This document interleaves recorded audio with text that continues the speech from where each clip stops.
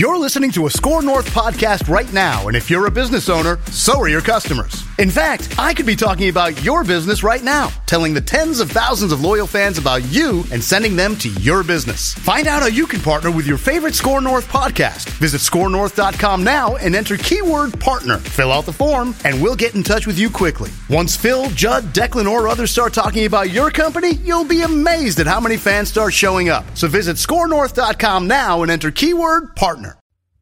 Get in the know, non-stop Vikings talk. It's Purple Daily on Score North and scorenorth.com. And welcome into Purple Access. It is Judd Zolgad. It is Declan Goff, as always. And, of course, we rotate our co-hosts every week. Some weeks it's Chip Scoggins of the Star Tribune, and other times it is our good friend Tyler Fornes. VikingsWire.com is where you can find his work and his podcast. Absolutely outstanding stuff. And some Sports Dad columns there as well, VikingsWire.com. This episode of Purple Access, also, before we start, is brought to you by the new Minnesota Lottery Vikings Scratch Game, which is the official scratch game, of course, of the Vikings. You can win up to $100,000 or second chance prizes. This includes season tickets or an away game trip. That's officially exciting. The Minnesota Lottery, you just say, I am in. Must be 18 or older to play. So the lottery, when it comes to the Vikings, is a good thing, Tyler Fornes. When it comes to the Vikings' 0-2 start, there is panic from some. There is calm from other people, including the team, which is trying to say that things could be fine. Obviously, though, this is, as the kids like to say, suboptimal. So where do you stand in a team that is 0-2 after losses to the Buccaneers and to Philadelphia, 7 turnovers in 2 games, and the reality is this: if this team cleaned up those mistakes, it very easily could be 2-0. Yeah, even if you fumble 2 less times, the Vikings have 7 total fumbles so far this season. One of them was the Alexander Madison fumble last night that ended up being called back because of penalty, and they had 2 against the Bucs, 4 against the Eagles. That's brutal. If you just take 2 of those away, 1 in each game, it's probably a 2-0 start. And that's the most frustrating. But the way I look at this team, like, Kirk Cousins is outside of, like, I'd say 3 plays, the 2 strip sacks and the interception, has been playing really, really good football. And it's honestly going to be overshadowed. I heard Colin Cowherd outright say that Kirk Cousins played bad in another primetime game. I'm sorry. Did you watch the game last night? None of that had to do with Kirk Cousins. Yeah, he could have had a better internal clock on the strip sack, but he was throwing darts. He was trusting his receivers, and I'm excited to get my hands on the All-22 so I can kind of watch to see how this all pieces together. But it's all about the running game. And one of the biggest weak points for this Vikings team was the trenches. And I talked about how I was a little worried about the defensive line, but scheme could kind of help that along.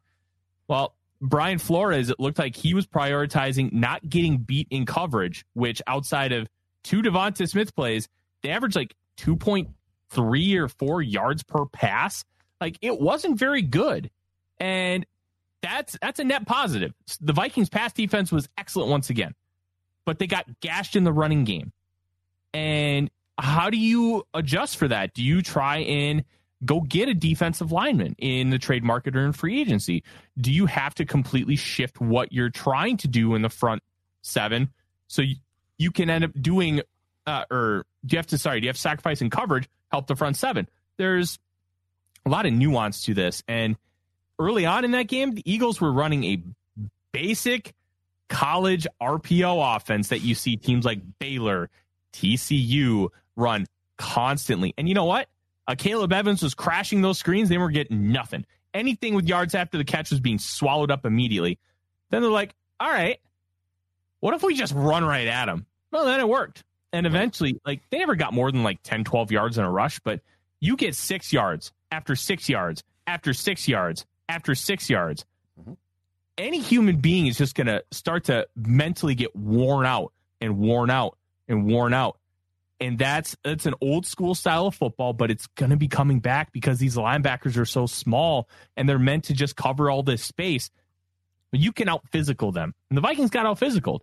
I have a lot of questions about for Brian Flores about why Brian Asamoah is not playing. Ivan Pace Jr. is a massive hit as a UDFA. You can't ask for anything more. In a general construct, having a UDFA out-snap your second-round pick from last year, who was a projected starter, 107-16, is a problem. It's a problem. And it has absolutely nothing to do with Ivan Pace. It's the construct of what the argument is. Well, why is Asamoah not playing, Judd? Like, he's not on the injury reports. He seems to be practicing. What's the deal? He looked really good at the end of last year. I think the time he missed in training camp bugged them. I would take your point right there and flip it as well, which is this. How many snaps can you play Jordan Hicks? Because that's my question. Jordan Hicks is not a young man.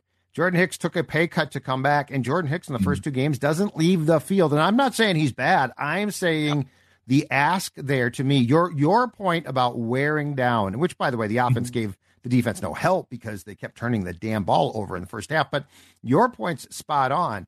So I guess my question is, if you're going to go, if you're going to bring Asamoah in, are you really, why not bring him in for Hicks at times? Like, what did he do? How ticked off are you? How far behind do you feel he got? There's a lot of questions there, but I'm with you as far as I think you need to go find a big, fat guy to play in the middle of that line and at least present the opportunity to stop the run, because, death by paper cuts of 6 yards is almost worse than a big run because it just gasses your entire defense.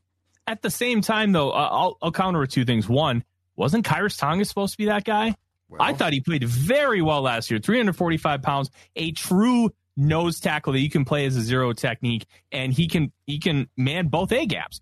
That's what you need in this defense. And I thought the Vikings had it, and all of a sudden he's playing like 9 snaps. Like, where's the disconnect there? And the second thing I'll say is I'd rather just die by paper cuts. Eventually we talk about regression, and the national media is going to drive me absolutely nuts because all they're going to be like, oh, the Vikings are regressing.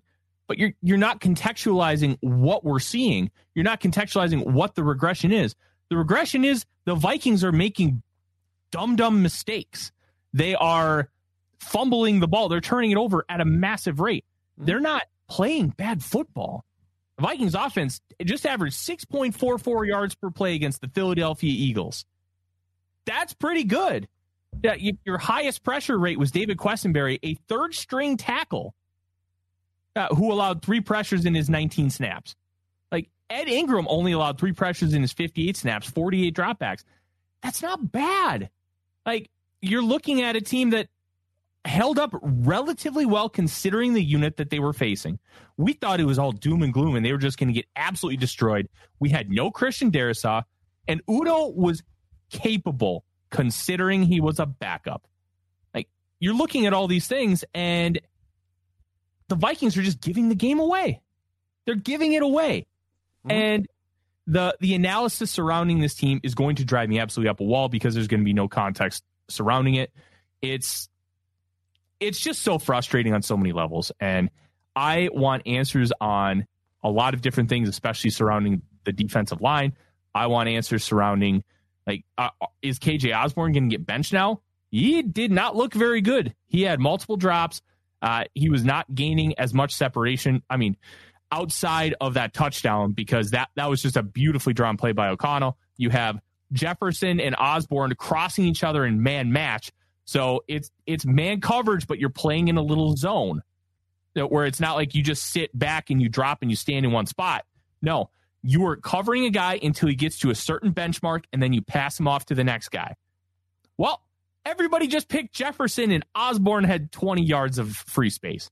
So outside of that, like, he wasn't very good, and Addison looks like he's legit. Like, I'm kind of just snowballing as a train wreck here just because it's so frustrating, every element of this team.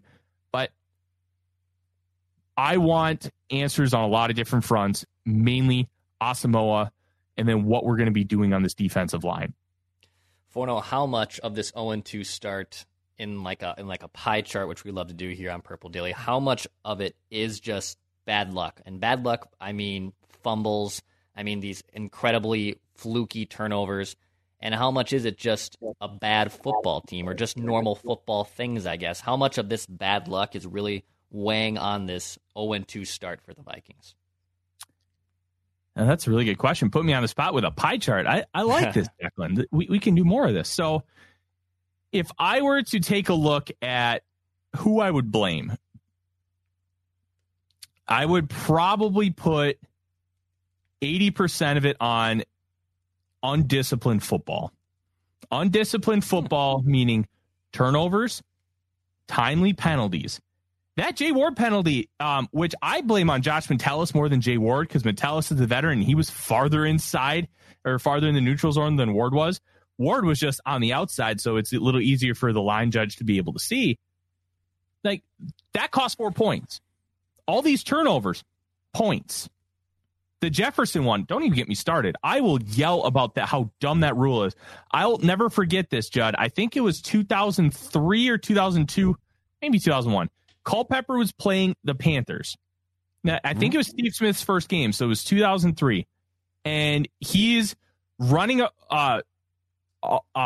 breaks the pocket and starts running towards the corner of the end zone. He stumbles on the Astrodome turf, and his knee hits the football, and it goes through the back of the end zone. And I'm thinking to myself as like a 13-year-old kid, I'm like, all right, Vikings get the ball back because you can't advance a fumble. That makes sense. You are not allowed to advance a fumble. Nope, turnover. Doesn't make any damn sense. And look, Jefferson is at fault because he lost control of the ball. He fumbled it. But the rule is absolutely absurd, and it needs to be changed. It's needed to be changed for decades, and it's about time that they do something now. And you know what? If it happened to the Eagles, I'd say the same thing, because the Vikings shouldn't be able to benefit off that either. If you can't advance a fumble, you shouldn't lose it either. So let's talk about the things that we've seen that are concerning that I don't know that you can fix, because you can. I mean, the fumbles are inexcusable, but you can fix those things. Mm-hmm.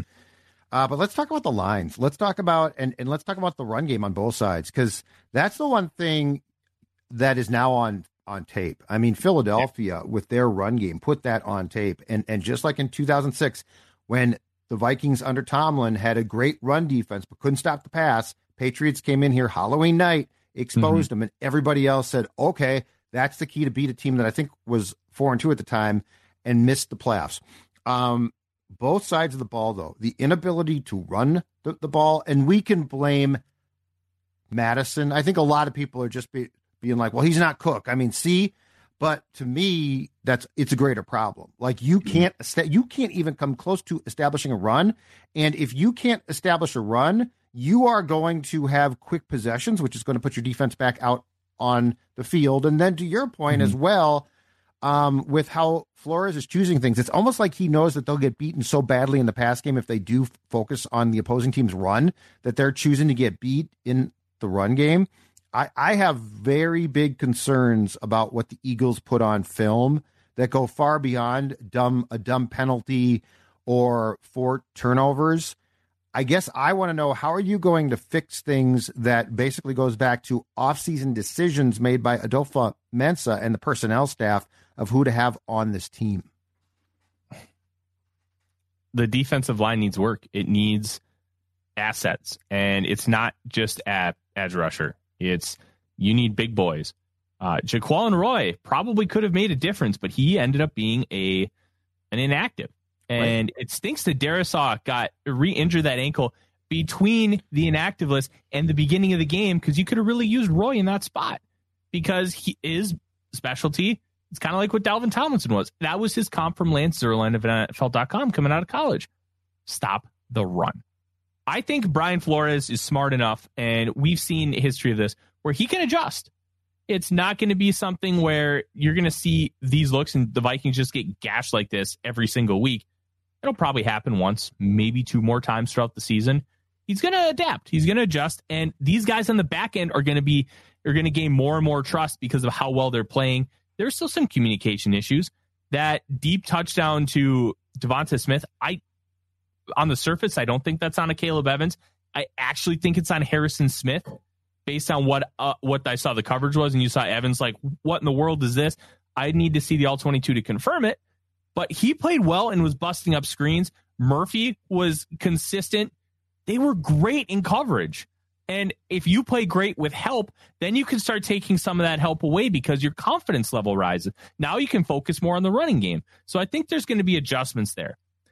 On the other side of the ball with the running game, I blame Kevin O'Connell.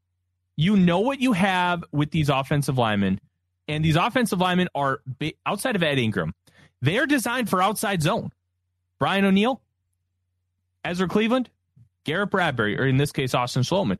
They're designed to be able to climb to the second level and take guys out so you can do a one-cut back. That's what they're here for. You're asking them to do a little bit more duo and like mid-zone and stuff. Like mid-zone is not outside zone. It's a little different. And he's also not being patient enough with it. I don't think Madison is good enough to be a starting running back.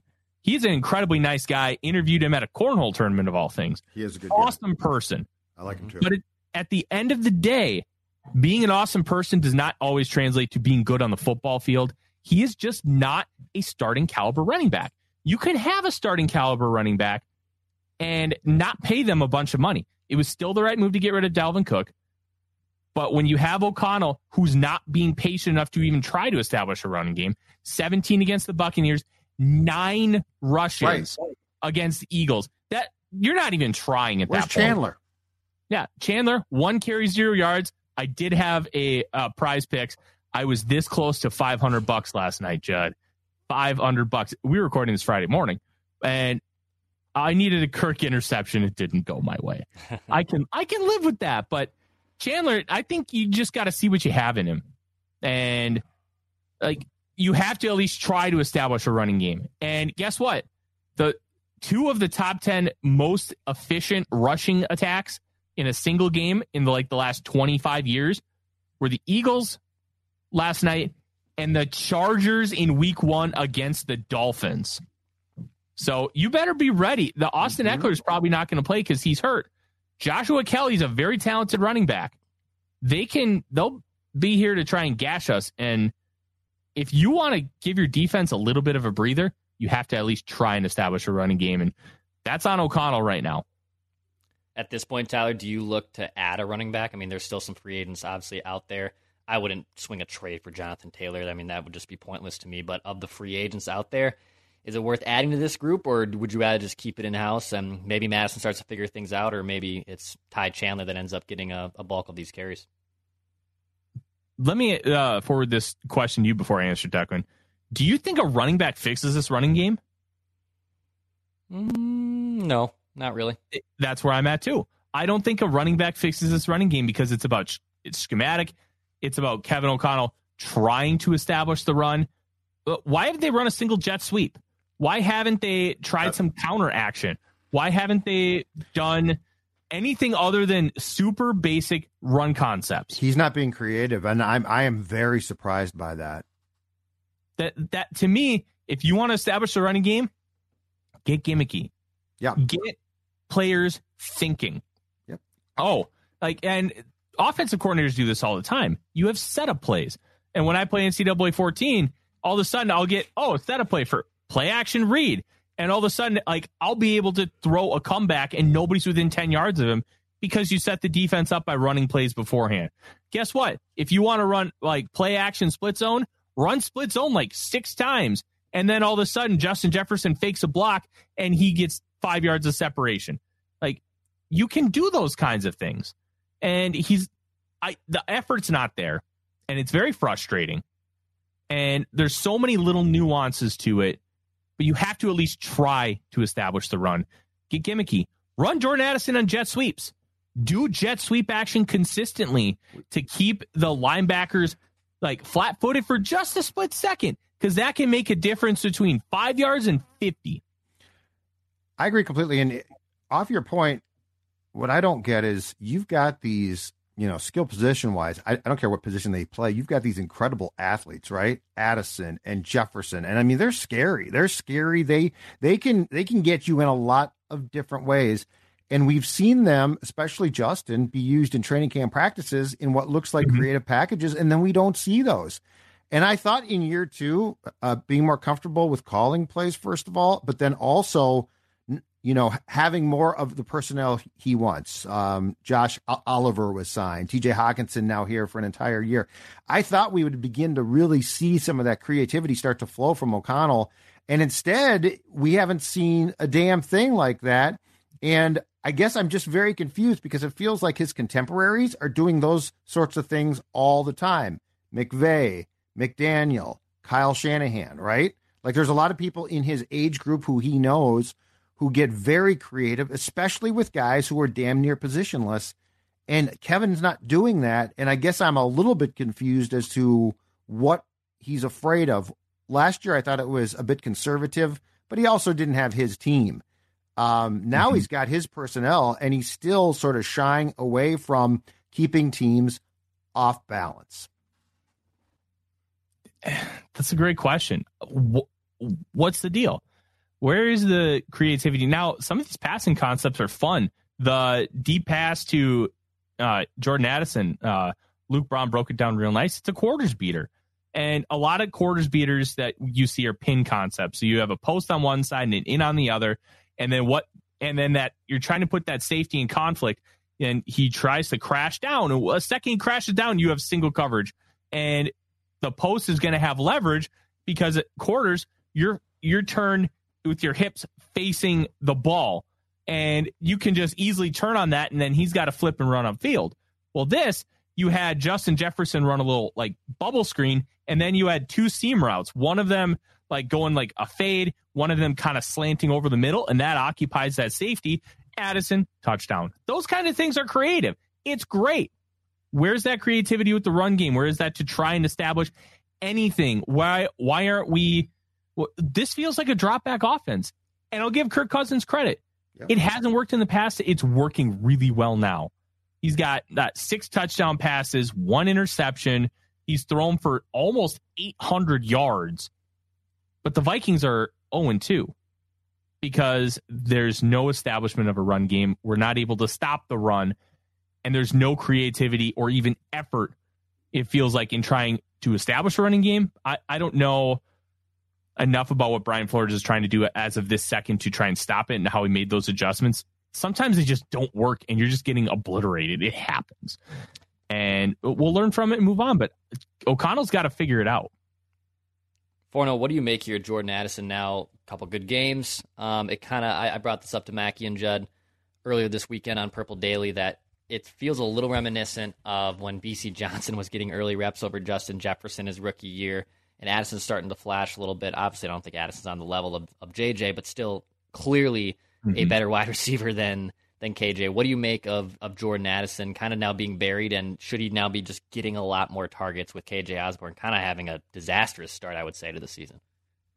So I'll answer this in multifaceted ways. The biggest thing with Jefferson was, and it's been spoken about, he didn't know all the routes till like week 8. And that was one of the reasons why he didn't get a lot of playing time early. And then BC Johnson, he had been with the organization for a long time, and he had worked really hard to get to that point. So you give the incumbent the job, but that doesn't mean you get to keep it. And I think we're in a very similar thing with KJ Osborne. I think Osborne's a better player than BC Johnson ever was. But when you look at what Osborne is, he was drafted only as a kick returner and earned his way to becoming a starting wide receiver in the NFL. Deserves a lot of props for that. Really impressive. But you can't have performances like last night where you have multiple drops in key situations. I think Addison is just a better player. We knew he was a better player. Yep. But he's also playing like one at the beginning of his rookie year. And I think you're going to have to make that switch sooner rather than later. But that work ethic, how he's established himself in that locker room with the coaching staff, that makes a difference, and that may keep him in this job a little longer than we might think. But Addison getting 69% of the snaps is not a mistake. This is Tom Bernard. Can't get enough of sports talk with Phil Mackey and Judd Zolgad? Tune in to the new Tom Bernard Show podcast Monday through Friday as Phil and Judd join me to discuss the latest sports headlines and whatever else comes to mind. Just download the Tom Bernard Show app wherever you get your podcasts or visit tombernardshow.com. It's another way to get more from me and Judd talking sports and having fun with Tom, and it's all at your fingertips. Download the Tom Bernard Show app now and join the conversation. Bad news, no question that the Vikings lost. But you know what, guys? I've got some good news. Because there's one way where if you do lose, it's a positive, and that's if you lose weight, and that's what you can do thanks to my friends at Livia Weight Control Centers, who can help you take off the weight like they did with me a couple of years back. That's right. 40 pounds down, feeling great. And guess what? They're going to help you not only drop the weight, but keep that weight off. 3 consecutive years, they have been named the best weight loss program in the state. That's right, in the entire state. And right now, they have a special offer, which is 3 months free. So you join, you're going to get 3 months free. Imagine that. Free weight loss, 855-GO-LIVEA, Livia.com, Livea, Livia.com. All right, Forno. So what is your confidence that this team can fix not only the, dumb mental mistakes, but also that they can fix things in the next 10 days, to your point, where when the Chargers come to town, and there's no question they're going to go off of the film that they see from the Vikings-Eagles game, that we don't see a repeat, especially in the ground game on both sides. What's your confidence that the Vikings can fix what ails them right now? On a scale of 1 to 10, I put it about a 6.5. Okay. So I have faith in the coaching staff. I don't necessarily have faith that they have the proper personnel to be able to execute everything that they want to fix. And that's a big issue. This is a competitive rebuild, and they're trying to win while retooling this entire unit. And the defensive line is just not there. And this is obviously only year 2 with a defensive line that's meant for a 3-4, but you need that 2-gapping nose tackle. You need to have penetrators. Just look at how the Steelers have been successful for years. When they made their last Super Bowl, you had guys like Casey Hampton, who was a first-round pick nose tackle, but he played for over a decade with him. He was great. Now you have Cam Hayward, who unfortunately is out for 8 weeks, but a fantastic 5 technique who can do a little bit of everything, rush the passer, stop the run. You don't have those guys. Harrison Phillips is a fine football player, but what's special about him? What is his outstanding trait other than just being a fantastic human being, which by all accounts he is? There just isn't one. Yeah. And Dean Lowry, a replacement level defensive end, great rotational guy, but he's your starter. Jonathan Bullard's the same thing. Kyrus Tonga, maybe he can be your nose, but you don't trust him right now to do that. Jaquelin Roy, high upside pick because he was a projected first rounder going into 2022 and then did not perform well, but nobody at LSU performed well last year. It was a really weird season. They're not going to be able to fix a lot of this year, but you have salary cap space next year, and you got to try and attack the defensive line and get dudes. Last thing for me, Forno, they have 10 days here, a little less, I guess. They have a week off before the Chargers game, essentially, here. Do you think the Vikings do bounce back and get their first win of the season against the Chargers at home? I don't know. And it's frustrating because this is a very good Chargers team. They just met a buzzsaw in the Miami Dolphins. Tua looked fantastic, and they lost the shootout. But that offense is figuring out how to run the football. They have much more determined passing concepts with Kellen Moore at offensive coordinator, and they're not just running stick routes anymore. This isn't going to be the team we saw a couple years ago. And I'm genuinely worried that Justin Herbert will carve us up and they'll be able to run the ball right at us. Right. I'm also worried that the Vikings just might not be able to continue. Like, as much as we talk about the fumbles being unsustainable, how sustainable is this passing offense? Are they going to have a dud? You got to have a run game. You got to have a run game, dude. You cannot survive with just this. Yeah, this isn't Texas Tech where you can run the air raid and win 8 games a year. Right. This is the National Football League where you have to be able to spell your defense. How is Kevin O'Connell going to make those adjustments?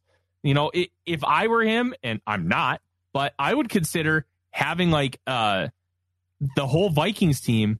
Everybody sits in their own meeting rooms, their own individual meeting rooms, and they watch the game live.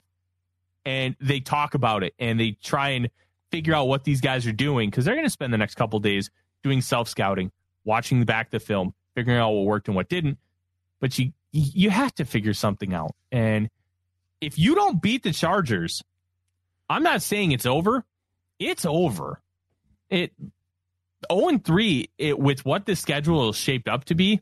Right. It's not looking good at all. What, at Carolina then, Kansas City at home, San Francisco? I mean, what's San Francisco's run game going to do to your defense unless you fix this thing? And to your point, I don't know how that you can. And look, you can call the first 2 defeats bad luck, or you can say, well, you know, the probability of fumbling 7 times or having 7 turnovers in 2 games is low. But the reality is this: the first thing that you have to fix is your discipline.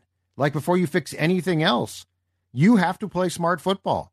And, you know, O'Connell, look, I think he is, from what I've seen, I think he is a good coach. Like, I think he's good at commanding a room, blah, blah, blah. But, you know, he came here as the anti-Zim. And my concern is, you know, year 1 of being a different coach, I think players are like, this is great, love you. You know, you create a culture, blah, blah, blah. But year 2, guys start to push. And guys start to get undisciplined. And guys might say, I think I can get away with this or that.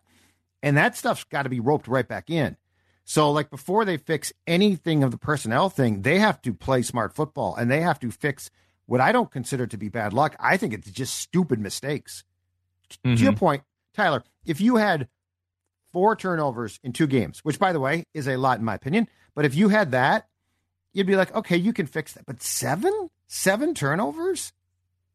I mean, that's bordering on ridiculous. That's like a bad high school team. So I think if you're O'Connell, you got to spend the next 10 days getting things right with your team and saying, boys, I'm a good guy. I ain't that good a guy. You know, we're going to get this right. And we're going to do, and if you think that I can't be an a-hole, you're wrong about that. You know, I mean, there's got to be something in the middle here. It can't be all, you know, hey, everybody, get along. It's fantastic. At some point in time, your culture, as PJ Flex says, ball's the program. Yep. So absolutely. They got to figure something out. And I'm at a loss because there's only so much you can do with the personnel. And outside of the personnel, Judd, is Kevin O'Connell going to be willing to actually try to establish the run when it's not working and try to get creative with it? Our answer right now is no. Yeah, that's a problem. The nice part is we have 15 games for him to fix it and change our opinions. But through 2, he doesn't even want to try, and that's inherently frustrating and worrisome. Awesome stuff, man. Declan, wrap things up and plug your draft show as well with Mr. Fornes here. Yeah. Right. Purple Daily on Draft with Tyler Fornes, Miles Gore, and myself will be live on Monday, so we'll have plenty to talk about after an 0-2 start. Plenty of college football takeaways, so be on the lookout for that, plus a live vent line episode, more post-mortem, obviously from the loss against Philadelphia Eagles, so go check that on the Purple Daily YouTube channel, where we just want to see the Vikings win a Super Bowl before we die.